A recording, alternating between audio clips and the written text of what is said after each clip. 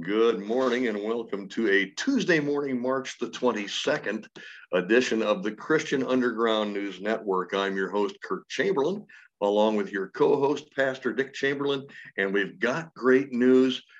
Our good friend, Dr. J.B. Hixson is back, baby, and we are really glad to have him again this morning. We had some scheduling issues last week that precluded us giving you a segment on Tuesday, but we were sure happy to be able to do it this morning.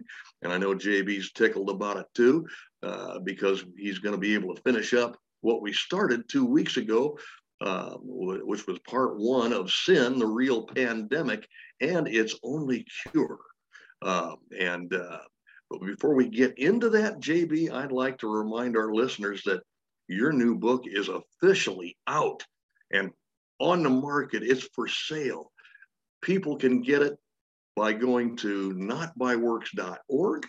They can order it directly there. And let us know some of the other places where it can be ordered. I'm assuming it can be ordered anywhere online.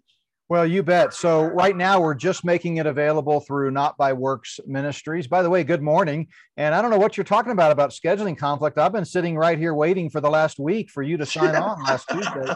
And I finally figured, you must not be here. No, we got out of town unexpectedly. And so, man, I missed you guys. It really was a downer of a week without our Tuesday morning conversation where we get to wax theological about all kinds of wonderful biblical truths. But Spirit of the Antichrist. It came out yesterday morning, and we are really excited about it, already getting some good response. Right now, it's available only through Not by Works Ministries. We're trying to not support big tech and Amazon. We feel like Jeff Bezos probably has enough money, but Not by Works it's available there. The easiest way to get it is just go to spiritoftheantichrist.org, spiritoftheantichrist.org, and it has you a little teaser there. I give you the preface in its entirety and the table of contents, so you can kind of browse through and see some of the topics we address. But really a powerful book. We premiered it yesterday on the David Fiorazo Stand Up for the Truth radio program, syndicated across the country. And then we've posted that interview, which was dedicated the whole hour to the book, at the Not by Works podcast channel. So you can also listen to that if you want to kind of get more information and find out some of the information in the book. But anyway, I'm really excited about our topic today, sin. And, we kind of left our readers hanging 2 weeks ago. Our listeners hanging with our part one. And we, of course, talked about sin, the real pandemic. And we talked about the ultimate issue of sin in the life of every human being who's born dead in trespasses and sin, and how the only remedy is faith alone in Christ alone. Amen. But what we did not address is how sin, even though our penalty has been paid for, we still have to reckon with sin in a practical sense every day. Every day. And so believers might be wondering, well, wait a minute, if the penalty for sin is paid for once for all and our home in heaven is eternally secure, what do I do between now and then? Why do I keep struggling with sin? And what's the remedy in that sense? And so today we just want to look at a few passages of Scripture and give some principles about sin in the life of a believer. Those of us who believe in the grace gospel, the pure grace gospel, that salvation is a free gift. There's nothing we can do to earn it. It's totally paid for by the blood of Christ. We don't have to submit, surrender, commit, promise, pledge, turn from our sins, or make some kind of a contractual agreement with God in order to get to heaven. It's simply receiving the free gift by faith. But those of us that believe that often mistakenly get accused of being, quote, soft on sin. Yeah. And I want our listeners to understand that nothing could be further from the truth. In fact, I believe those that come from a biblical dispensational framework have a more accurate understanding of the reality of sin in the life of a believer and how we should deal with it than those who come from a more lordship or Calvinist approach to salvation.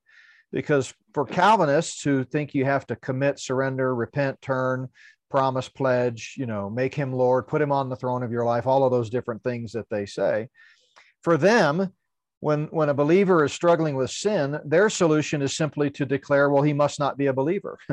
No believer would do that. If he's doing that, he can't possibly be a believer. He didn't mean business with the Lord, or he didn't do it right, or his commitment wasn't strong enough. But that's not the testimony of Scripture, and it's certainly not the meaning of grace. Grace means absolutely free. If it's not free, it's not grace. If it's not grace, it's not free. Hallelujah. Our solution, which is the biblical solution, is to recognize that even though positionally, once we place our faith in Christ, we are declared righteous and nothing can change that positionally. Practically, we still have that old man, that flesh, rearing its ugly head. And as Galatians 5, which we're going to look at in a second, makes it clear, that flesh is warring or lusting against the Spirit, and the Spirit warring or lusting against the flesh. And Paul says the two are contrary to one another. And so really the issue of sin in the life of a believer comes down to understanding positional truth, that we have to recognize the distinction between positional righteousness and practical righteousness. And everyone who knows Jesus, who's been born again by faith alone in Christ alone, is once for all positionally righteous. But practical righteousness is another matter. The goal of the Christian life is to let our position reflect itself in our practice. Yes. We ought to walk in the new nature, not the old nature. We ought to live like Christ, reflect the image of Christ in our life. We ought to produce the fruit of the Spirit, the Holy Spirit who's indwelling us. And to the extent that our practical righteousness reflects our positional righteousness in Christ, we are walking in spiritual maturity and growing in Christ. Yes. But when our practical behavior does not reflect our position in Christ, it reflects our old man, then that's when we're dealing with a sanctification issue, a sin issue, and we're not being separated, into Christ likeness. So we need to understand the fundamental point is that Christians sin. It's not recommended. It's not good. It's an offense to a holy God. But Christians sin. No Christian will achieve sinless perfection this side of glory, because we're still dealing with the fleshly nature. So Scripture speaks of salvation in three tenses, if you will. We are saved once for all in the past from the penalty of sin the moment we trust Christ. That's that position that I've been talking about. If any man is in Christ, he's a new creation, 2 Corinthians 5:17. We've been born again, John 3. Yeah. But then there's also salvation in the present, which is we are being saved day by day from the power of sin. And that's what the Bible refers to as sanctification, the progressive sanctification. But there's a future salvation that the Bible calls glorification, and that involves being saved ultimately from sin's presence, and that is when we go to heaven and we leave this earth that is under the curse of sin and constrained by sin, and we're in the presence of God, and we are no longer in the very presence of sin. So we have been saved from the penalty of sin, eternal separation from God in hell, if you've trusted Christ. We are being saved day by day from the power of sin as we walk in the Spirit and not after the flesh. And we will be saved one day in the future from sin's very presence. Yes. So if you understand that paradigm, then it gives you some place to go when you wrestle with this issue of sin in the life of a believer. And unfortunately, as I said, Calvinists and Lordship Salvationists and others that I think, though they may be sincere and love the Lord and good people, they're wrong, dead wrong on their doctrine of salvation. They don't really have a place to go with it. So all they can do is, when someone is sinning, is say, oh, well, he must not be a believer, because no believer would get drunk, or no believer would commit sexual sin, or no believer would do this or do that.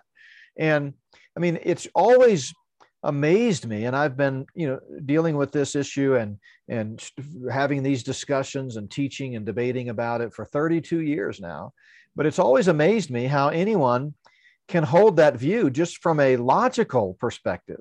Yeah, for sure. Yeah. They have to look in the mirror and recognize that they're still struggling with certain sins in their life that they have been their whole Christian life. You would have to think that they would realize that. Yeah.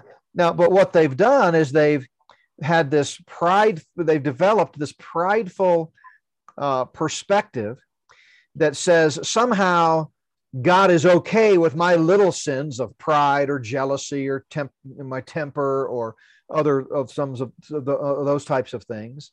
But the big sins, murder and homosexuality and whatever, that when that happens, that discounts your salvation. You can't possibly be saved. And what they don't understand is that all sin is an offense to God.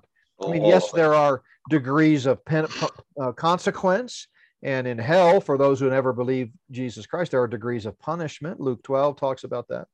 But in terms of being an offense to God, there's no such thing as big sins and little sins. Sin. He can't stand it. No, he can't.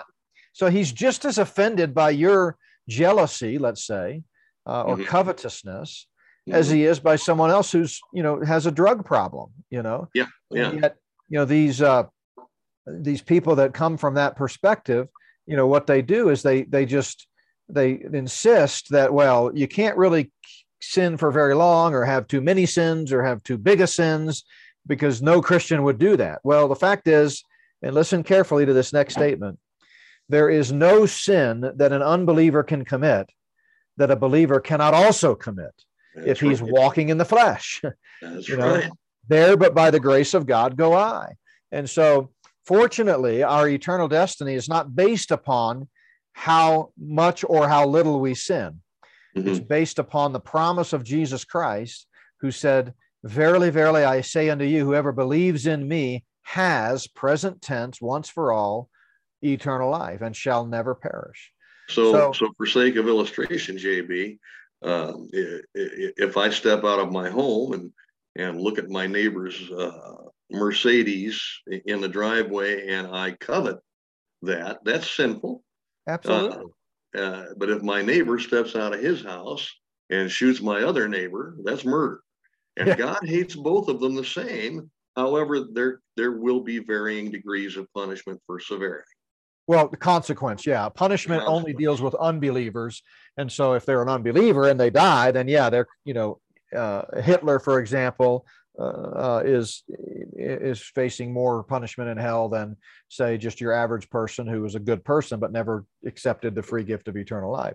But absolutely, to go with your analogy further, the sad thing is many people will look at the person who committed murder and hastily conclude there's no way he can be a believer. Right. But they'll look at the person themselves who's struggling with jealousy or covetousness or lust, the hidden sins, and say, well, I'm a believer. I know I'm a believer. So now, again, we're not in any way suggesting that any sin is okay. We're just saying that sinful behavior is not the issue when it comes to our eternal destiny. Right. We're not consigned to hell because we committed sins. We're consigned to hell because we were born in sin. Our very nature is sinful, and we have to have the righteousness of Christ imputed to us, given to us, charged to our account, because we can't do enough good works, and it's not possible to stop doing bad works. So we have to have someone else come along, pay that penalty for us, and give us the free gift of eternal life. And that's what imputed righteousness is all about. In fact, Romans 5, let me call this up. Romans 5, verse 1 says, therefore, having been justified by faith, we have peace with God. And chapter 3, verse 24 says, we are justified freely by his grace through the redemption that is in Christ Jesus. So we need to make sure we separate whether we're talking about justification, that once for all being declared righteous, which is what we talked about 2 weeks ago in part 1, versus the ongoing struggle, sanctification, that believers have with sin. So let's take a look at Galatians chapter 5 as a starting point. And I don't know how much time we'll have to get into a whole lot of passages, but this is certainly a great one, and it's one that people often struggle with because they don't keep in mind the distinction that the Bible makes between positional truth and practical truth, between positional righteousness and practical righteousness. Mm-hmm. So in Galatians 5, beginning in verse 16, and let's put this in context first. So Galatians is written as it was Paul's first epistle, and he was writing it to the early Christians in southern Galatia, and they had just gotten saved, and yet they were still tempted, if you will. Maybe that's not the best word, but they were still sort of influenced by the law. Mm-hmm. And they felt like they had to dot their I's and cross their T's. Mm-hmm. And, just had to keep the law in order to really be saved. And that's because some false teachers had crept in after Paul had visited them, Paul and Barnabas, and had visited them. And then these false teachers began to say, well, it's not just faith. You got to be circumcised. You got to do all this other stuff. Yeah. So with that background, Paul writes this letter to address both justification and sanctification.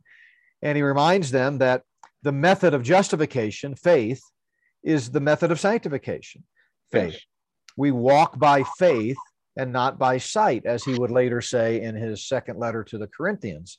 So really, we trust God to save us from the penalty of sin, and we trust God's word to lead and guide us, be a lamp to our feet and a light to our path, and to give us the roadmap for life, to not do what we shouldn't do, to tell us what we shouldn't do and to tell us what we should do, that kind of thing.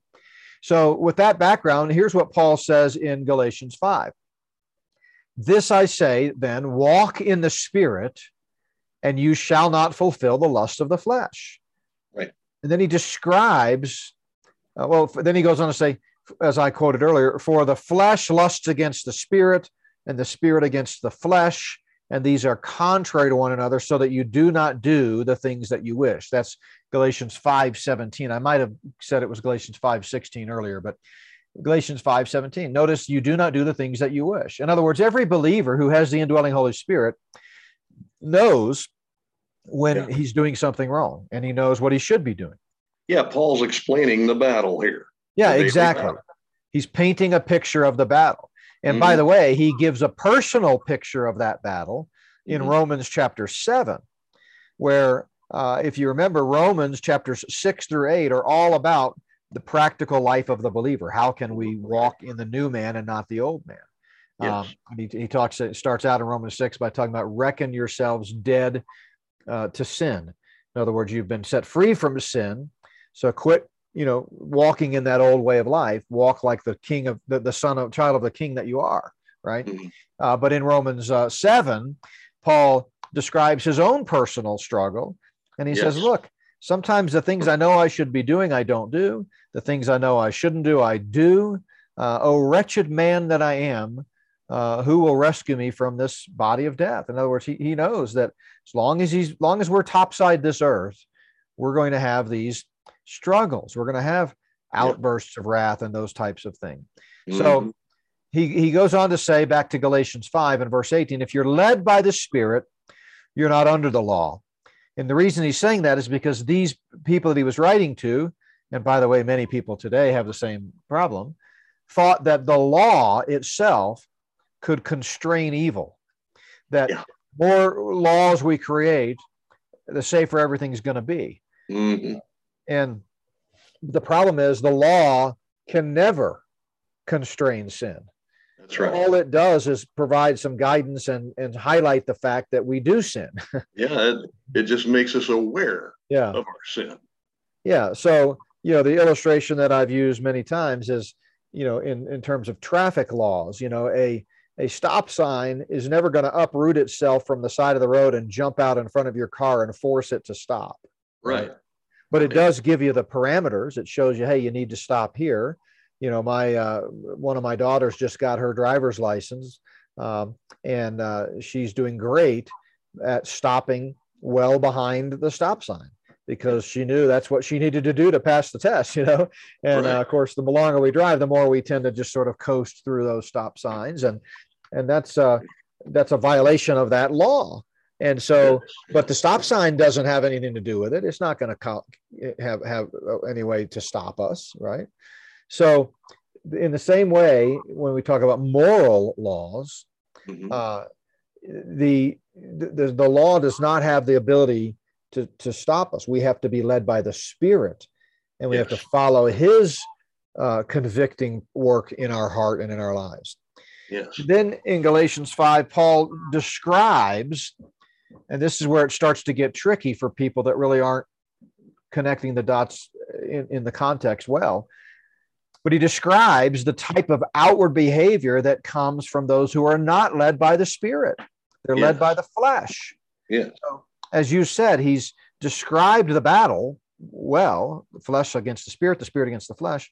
Now he's going to tell us what that inner battle looks like, depending on who's winning. Right. And if the flesh is winning and we're catering to the flesh, John talks about the lust of the flesh, the lust of the eyes, and the pride of life, which are ever-present foes in our life, trying to lead us away from the Word of God. But he says, if you're catering to the flesh, then this is what it's going to look like: adultery, fornication, uncleanness, lewdness, idolatry, sorcery, hatred, contentions, jealousies, outbursts of wrath, selfish ambitions, dissensions, heresies, envy, murders, drunkenness, revelries. And then Paul adds, and the like. In other words, anything remotely like any of these things. Yeah. Now, let's just stop there for a second and take a survey of some of those things. Now, again, hopefully, most believers are not committing adultery or fornication or murder, right? But I mean, if we're honest with ourselves, there are probably more than one, probably two or three of those lists of works of the flesh that we struggle with daily. Oh, yeah. Who can honestly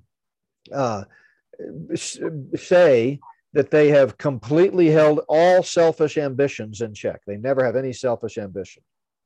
Well, I certainly can't. Yeah, no. I mean, we know that we should not do that. And when we find ourselves with an attitude of selfish ambition, the Spirit of God will convict us. We need to confess that and shift our attitude. But it's not something that we can say we've conquered this side of glory. Right. Envy. Who can honestly say they're never envious? Those types of things. So the point is, the works of the flesh here are not, listing just the big ones that if you do these, it proves you're not really a Christian. And that's the way most people take this passage. It's just giving a general characterization of what an unbeliever who, only has the flesh, he's sold under sin, has no new nature, he's not been born again, looks like. So Paul in Galatians 5, if I can, and I'll come back to the text in a second, but just because we're getting into a really tricky part that people really struggle with because they don't understand it. I want to kind of step back for a second and give the big picture. So Paul is essentially saying, here's what the old man looks like when he caters to the flesh and the sinful nature. Here's what the new man looks like. Why would you want to look like an unbeliever? Why would you want to cater to the old man? Why would you want to act like a hell-bound person? That's what he's saying. Right. He's not saying, if you do these things, you're going to hell. He never says that, because heaven or hell are not conditioned upon what we do or don't do. Only one condition for heaven, and that is trusting in Jesus Christ and Him alone for salvation. Amen. So people completely miss this. He's characterizing unbelievers and not saying that if you do this, you're definitely an unbeliever. He's just saying this is what the old man, the flesh, looks like. And that's why he says in verse 21 that those who do such things will not inherit the kingdom of God. It doesn't say because they do these things. Right. It's that they're unrighteous. They're unsaved. They're not a believer. And like all unbelievers, they will not inherit the kingdom of God. Now, there some people try to make a big deal about inherit here and claim that this is talking about not our position, but our inheritance as believers, and some will have a greater inheritance than others. That's a stretch and a strained way to try to understand this passage. I think in a second, we're going to look at 1 Corinthians 6, which is a parallel passage, which Paul wrote not long after Galatians. He wrote Galatians right after his first missionary journey. Then he wrote for Romans and 1 Corinthians on his third missionary journey. So not too long afterwards. But so going back to the text, here's what the flesh looks like, the old man, and the unrighteous who do these things are not going to be in heaven. Mm-hmm. But he goes, but the fruit of the Spirit, if you are led by the Spirit, as he said in verse 18, is love, joy, peace, long-suffering, kindness, goodness, faithfulness, gentleness, self-control. Mm-hmm. Against such there is no law. There's no law that can produce that, right? Right. So then he says in verse 24, key verse, those who are Christ's, in other words, if you're born again, you have crucified the flesh and its passions and desires. So why would you want to resurrect them? Right. By acting like a hellbound person. So you're not hellbound if you do these things. I mean, you could be if you're not saved, but the issue of whether someone is heaven-bound or hell-bound has nothing to do with how they're behaving. You know, a believer who commits murder and then dies will go to heaven. An unbeliever who commits murder and then dies will go to hell. That's right. It has nothing to do with the murder. And again, we're in no way suggesting that murder or any other sin is okay or acceptable to God for a believer. It's not. It's an offense. And some sins are more abhorrent because they deal with the very image of God in man. But I think a lot of people get the Christian liberty thing confused. I think the essence of what Paul is saying here is that we can never be totally free from our old nature. It's still a part of us, even if we are saved. But really what we are being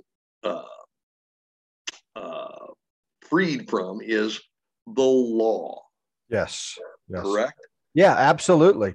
Okay. Because the law actually ended up further enslaving people and leading them away from grace. Exactly, right. People hitched their wagon to the law in the first century, and the unbelieving, positionally unrighteous Pharisees and scribes and Sadducees all said, look, I've dotted my I's and crossed my T's. I've kept all 613 of these laws, and therefore I'm in for good. I'm good.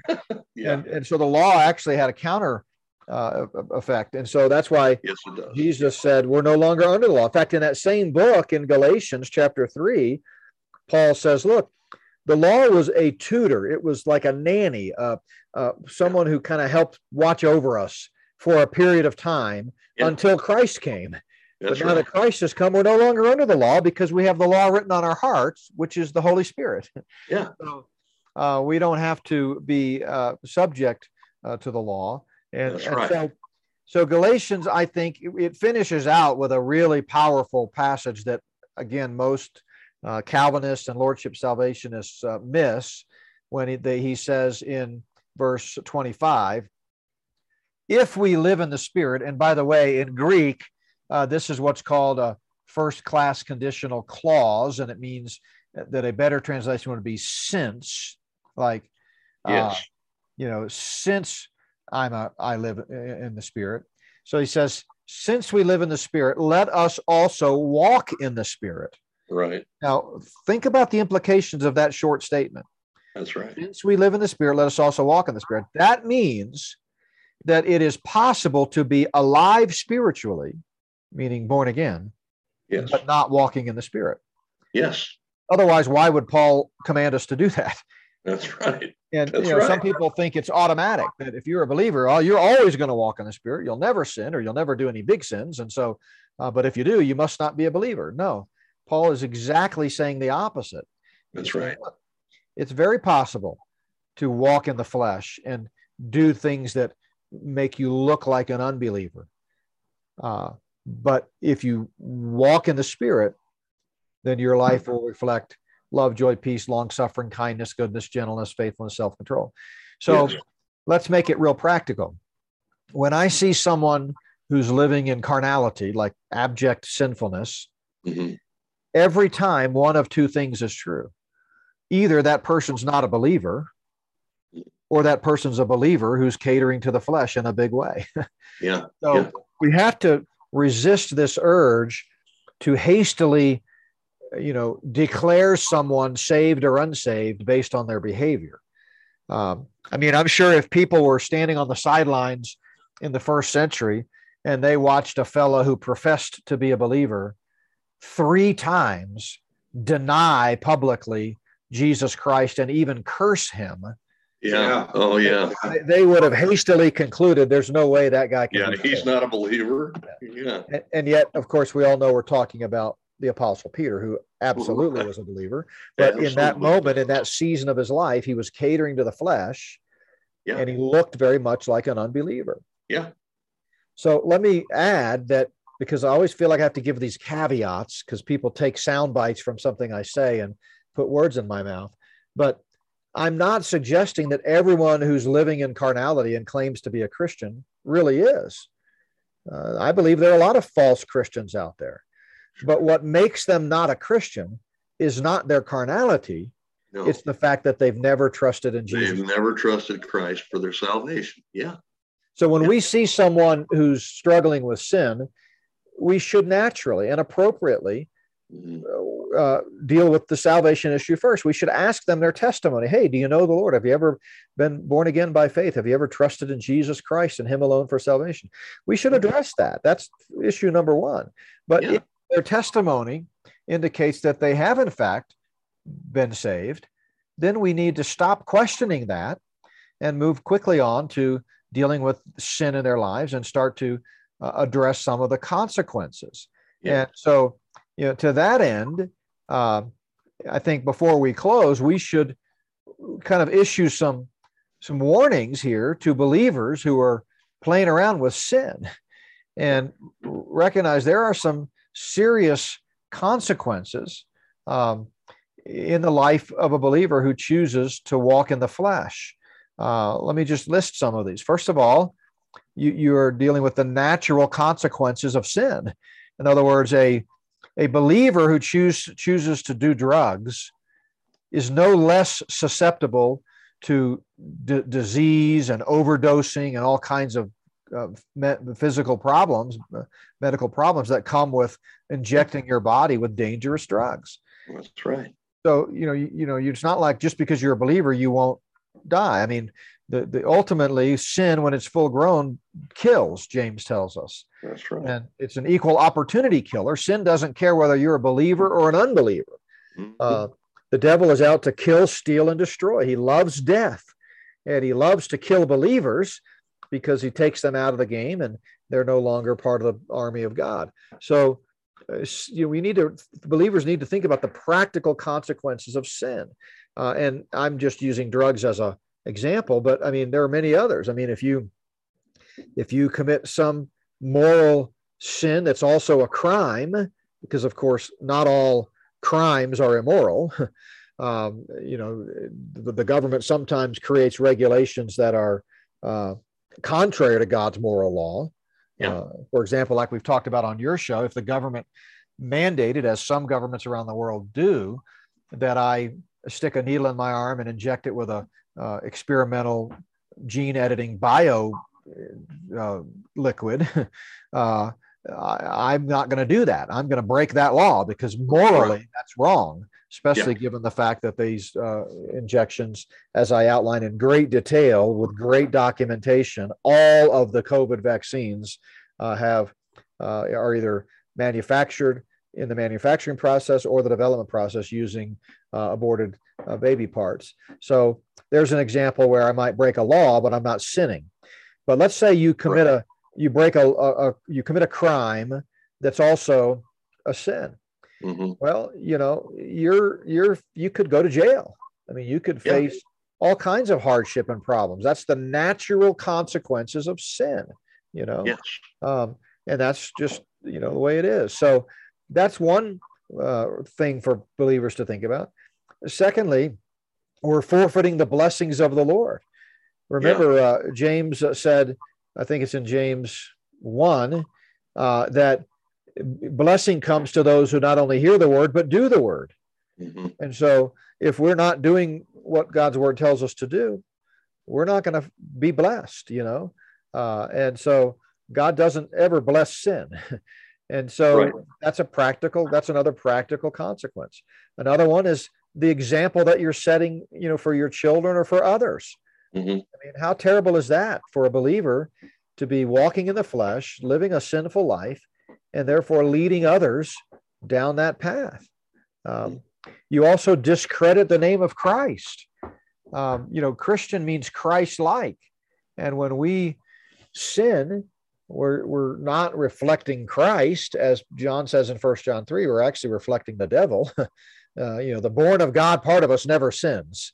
So we can never sin and say, oh, look what Jesus made me do, Yeah, right. Because Jesus is perfect. That's what John tells us. In him, there is no sin at all. That's right. So if there's any sin in your life, in that moment, you're not reflecting Christ. You're reflecting the old man. And so think about the testimony that sets not only for other believers, but for unbelievers. I've said many times that there are two reasons that unbelievers don't get saved. One is they've never met a believer who shared the gospel with them. Right. Two is they've met a believer, and that believer was they said, if that's what Christianity is, I don't want any part. I don't want anything part of it. Yeah, nothing to do with it. Yep. So, I mean, we could list many others, but the bottom line is, I said I was going to go to 1 Corinthians 6. Let's do that real quick, because I think that's where it becomes more clear that Paul is contrasting when he gives these fruits of the flesh and fruits of the spirit. He's contrasting a believer with an unbeliever. Right. Again, not because they do these things. But he says here, let me see if I can find it. 1 Corinthians, here we go, 6, beginning in verse 9. He says, do you not know that the unrighteous will not inherit the kingdom of God?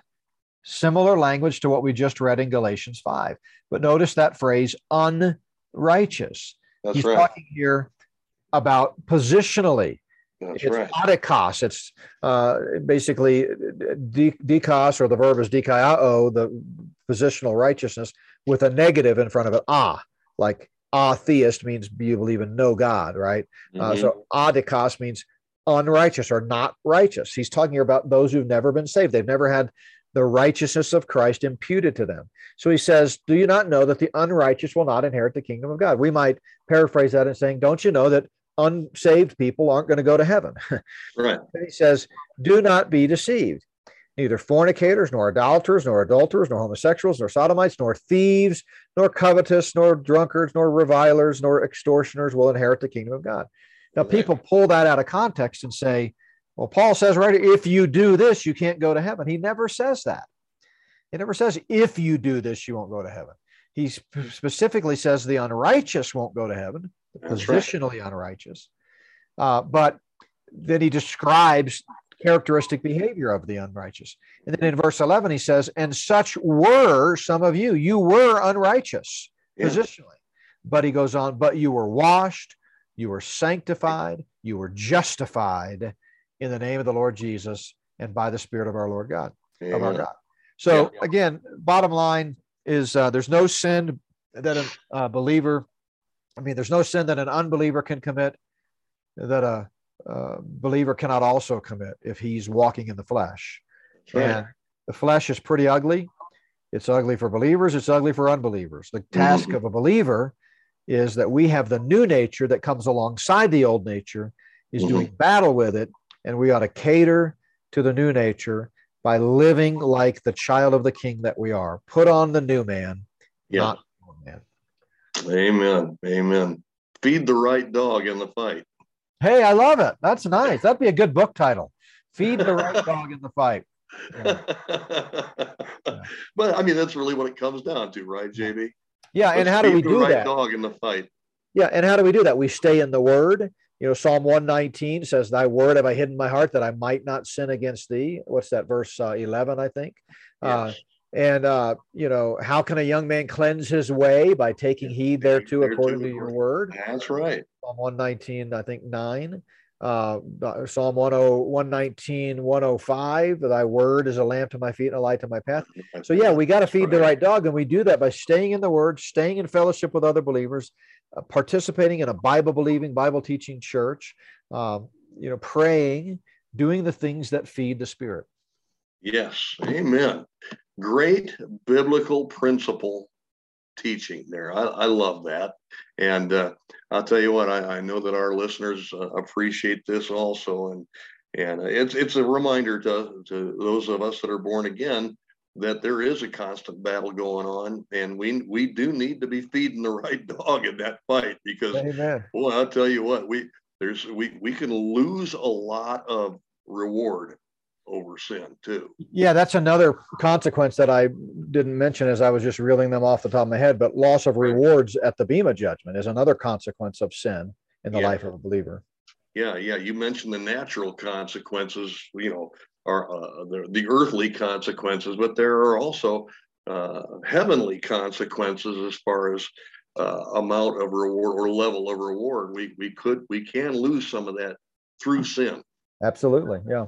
Yeah. So this was a great reminder of how well we're doing feeding the right dog in this fight, JB. And I appreciate you breaking that down the way you did, sir. And by the way, and I want to say to you, I listened to part of your interview with David Fiorazo the other day. I wasn't able to get all the way through it. I had some interruptions, some work related interruptions. But I'm going to go back and listen to the rest of it. But man, great stuff from what I heard. I can hardly wait to listen to the rest of it. And I can hardly wait to get that book at my doorstep. I'm ready to start reading. You bet. Well, I've sent one to you and Pastor Dick. You're on my VIP list, and so I love you. I love you guys, and I know it'll resonate with you. And our listeners can purchase the book at spiritoftheantichrist.org. It's 300 pages. Packed with documentation and deals with a lot of pretty edgy stuff, but it lays the foundation for why we are living in the last of the last days and what the Luciferian conspiracy is hard at work trying to accomplish. Yeah, and the more people we can wake up to these facts, I think the better off they'll be personally, and maybe